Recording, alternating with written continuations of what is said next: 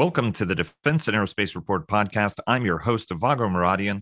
Our podcast is brought to you by Bell. Since 1935, Bell has been redefining flight. Learn more about its pioneering spirit at bellflight.com. At the Association of the United States Army's recent conference and trade show in Washington, D.C., we met with United States Army Major General Ross Kaufman, the director of the Next Generation Combat Vehicles Cross-Functional Team at the U.S. Army Futures Command. He's spearheading development of an array of new vehicles that will be more interconnected than ever before to allow the Army to fight anywhere in the world, no matter whether the adversary is in Asia, Europe, the desert, or the Arctic. Before we get started, Leonardo DRS sponsors our global coverage. Northrop Grumman sponsors our weekly cyber report and our cyber coverage overall. General Atomics Aeronautical Systems sponsors our coverage of strategy. GM Defense sponsors our technology coverage. L3 Harris sponsors our coverage of Joint All-Domain Command and Control. Fincantieri Marinette Marine sponsors our naval coverage. And Rafael USA sponsored our AUSA coverage. Here's our conversation with General Kaufman. Sir, pleasure seeing you again. Last time we met in person was in 2019, and you're looking great. Hey, thanks a lot. I'm great to be here. AUSA, it's always a super event, but back here in person. And yeah, I mean, the last time we met was, I think it was like 17:30 on the third day of AUSA, but it was just a great interview, so I am really happy to be back with you. Absolute pleasure, sir. You have one of the more interesting programs in the United States Army, right? You have an optionally manned capability you're delivering. You're trying to take account into anti-access area denial capabilities, ever more precise fires, electromagnetic environment. Folks have a tendency of thinking you as a vehicle guy, but you're actually integral in Project Convergence as well, because the vehicles have to operate in this contested cyber and electromagnetic environment with a better command and control system that may be actually severely degraded. And people have a tendency of thinking this as a Europe program, but actually it's a global program and is going to be integral in the Pacific. First, give us an update on where we stand on the vehicle development efforts. Give us a quick update on that, because then would like to go into how you guys are actually tying into the bigger sort of Army connectivity picture as well. No, absolutely. And there's no secret that the United States Army has struggled with its Bradley replacement for some years, okay? And what we realized is that we didn't want to touch the hot stove once again. So we're doing something completely different.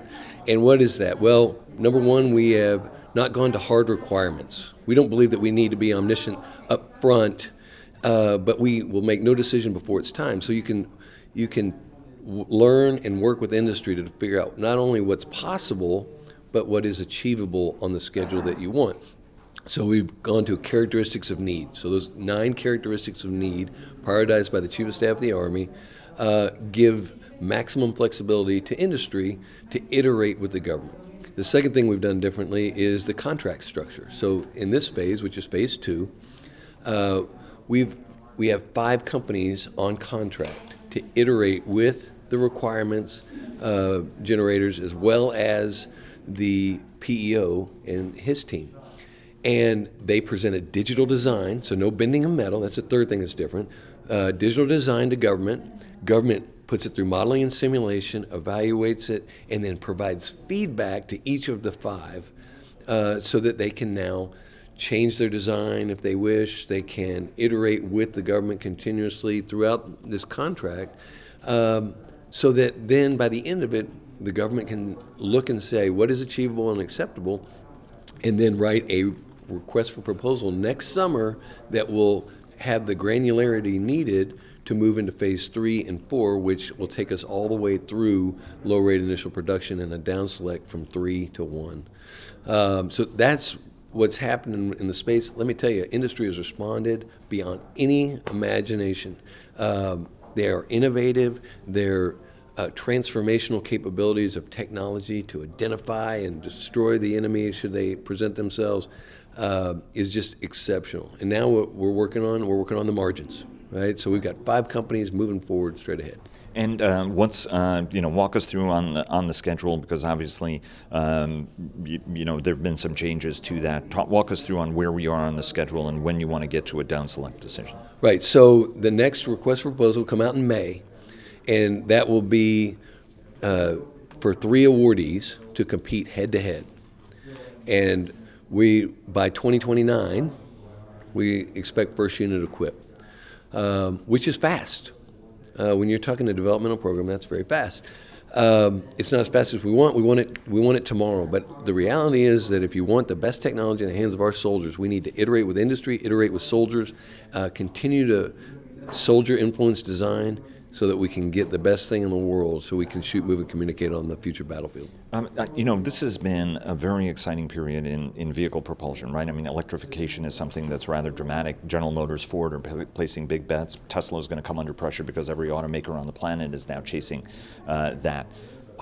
Talk to us about some on-ramps about getting technology into this, right? Because at one point it was a little bit too ambitious in terms of power plants and what you guys wanted a couple of years ago when it was Future Combat System, and then son of that, and now obviously we are where we are.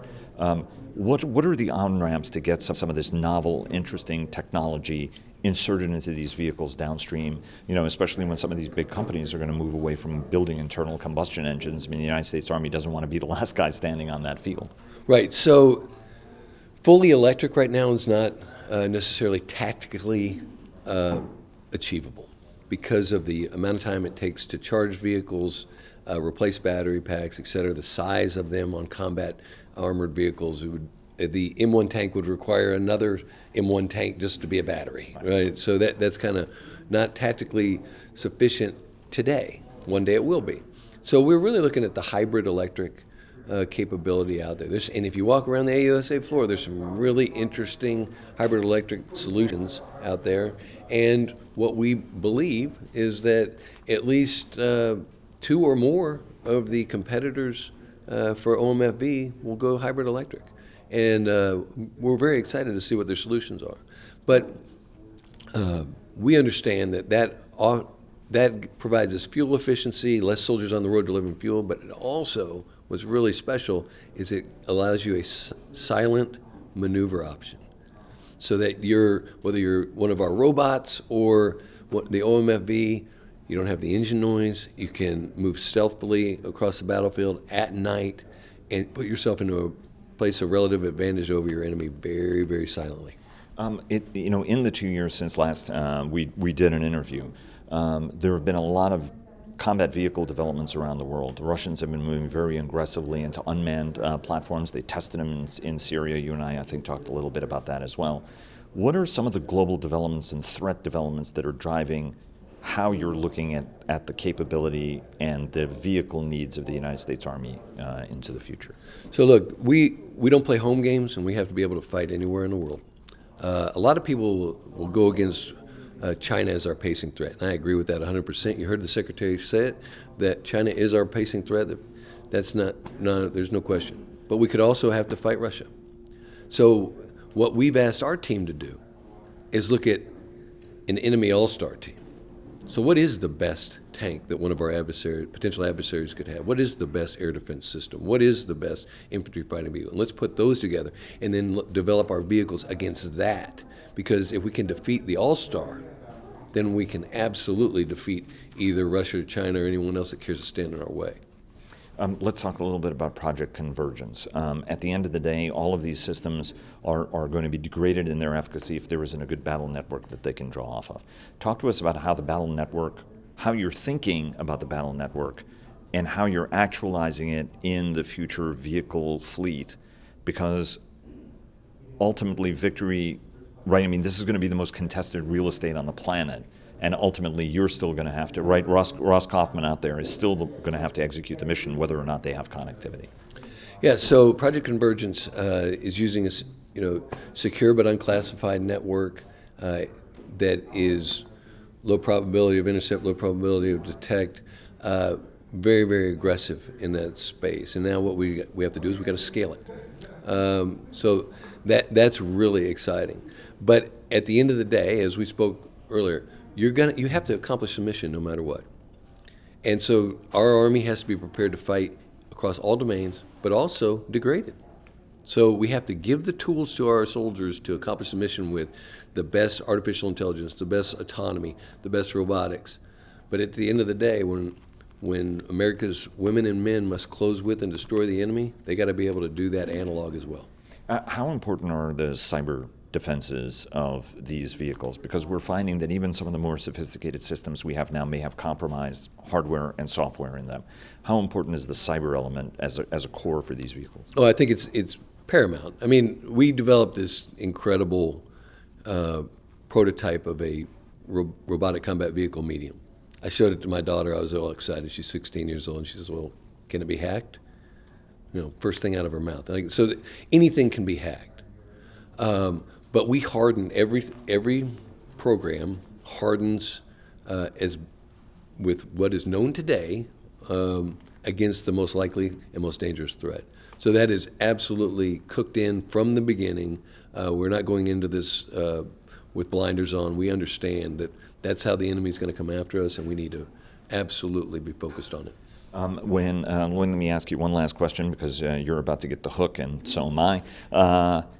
The Pacific. There's a tendency of thinking of the United States Army as being sort of paramount in the European theater, and certainly being that the leading force among the most important forces when it comes to deterring Russia. And that the Army, and I think there is a lot of debate and discussion about what the Army's strategy, presence, and all of that is going to be in the Pacific, and that's something that's still developing. But how does an Asia requirement and a China requirement shape your vehicles as well, right? Because there is different corrosion, marinization. I mean, there's a whole bunch of other challenges. Weight limitations, for example, given that you're going to have to be landed on beaches and things like that. How are those differing requirements shaping where you want to end up with a vehicle that is as useful in the plains of Europe as it is in islands, rocky terrain, and what have you in the Pacific? Sure. So the Indo-Pacific region has a lot of land. Okay, and oftentimes pundits forget that. They say, this is all going to be in the air and it's all going to be in the sea. But the reality is that if you want your enemy to capitulate, right, it's going to take a land force to close with and destroy. And so we know that if we fight in the Pacific, the optionally manned fighting vehicle and our robots and everything else we're developing will be there. And as part of that, we have all the environmental requirements on all of our vehicles anyway. We look at a global. We really take a global approach to what is going to corrode the vehicle, what is the trafficability, et cetera. The biggest difference in the Pacific for us right now is the trafficability, okay, and the infrastructure. So we're focused on that. We go into it with our eyes wide open, and we make trades based on our pacing threat and where we think we'll fight most likely. Last question. You mentioned sustainability and supportability, in fact, in your last answer. What are some of the approaches you're taking to reduce the logistical footprint of your vehicles, right? I mean, the Army has been a little bit cavalier on that. It was very paramount during the Cold War to try to reduce these logistics strains. What are some of the things you're doing in the conceptualization, the development, and eventually the production of the vehicles, so that the logisticians have a little bit of an easier job, because each spare part has a life against it? Yeah, as a lifelong tanker and a third-generation tanker, in fact, logistics is just as important as gunnery to me. Prognostics, diagnostics, driverless vehicles that we've got running around in Louisiana right now. We are very mindful of reducing the logistics footprint and getting the prognostics and diagnostics so that we can anticipate when we're going to need the parts, and we don't have to carry such a huge amount of prescribed load list, which is our Army parts list at the company troop battery level. So we're very, very focused on it. And again, with the hybrid electric, we're looking at fuel, but the idea is that every truck that's on the road is there for a specific reason, and so that we reduce the risk to the force and keep these vehicles moving out so we can fight and win our nation's wars. 15-second additional question. How are those unmanned tests going? Because I think people don't recognize that driving a tank or a heavy armored vehicle is one of the most difficult driver challenges on the planet. For a human operator, from a very viewer limited position, how are these autonomous tests going, given that it's very easy to get an armored vehicle in a situation you can't easily get out of, that's with tankers involved? Yeah, so there's a lot of different programs. I'll just cover two of them. First, we have the leader-follower. So you have a human in the lead vehicle, and then you have a certain number of unmanned vehicles that just follow the same path.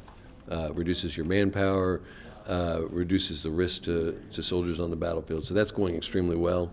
And then we have autonomous packages on our robotic combat vehicles. When you think robotic combat vehicles, you have 5 to 7 tons, 10 to 12 ton variants that are out there now.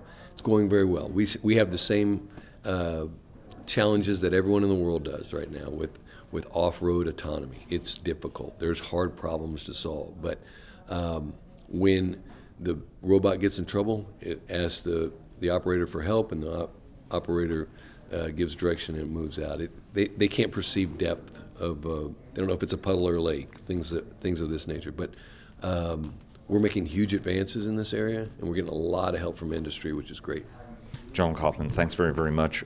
Break a leg on the program, and always a pleasure talking to you, sir. Thanks. Appreciate it. And now a word from our sponsor, retired United States Army Major General Jeff Schlosser, who is the Executive Vice President for Strategic Pursuits at Bell. We've been building creative and innovative aircraft, next generation types of capabilities for almost 9 decades. Bell is the company that can deliver that. Thanks very much, sir, and thanks to all of you for listening. Please follow our daily podcasts and visit the Defense and Aerospace Report website to subscribe to our weekly newsletter. Follow us on Twitter, like us on Facebook at Defense and Aerospace Report, and check us out on LinkedIn. And stay tuned for our weekly cyber report sponsored by Northrop Grumman. Thanks again to Bell for their generous sponsorship, and we'll see you again tomorrow.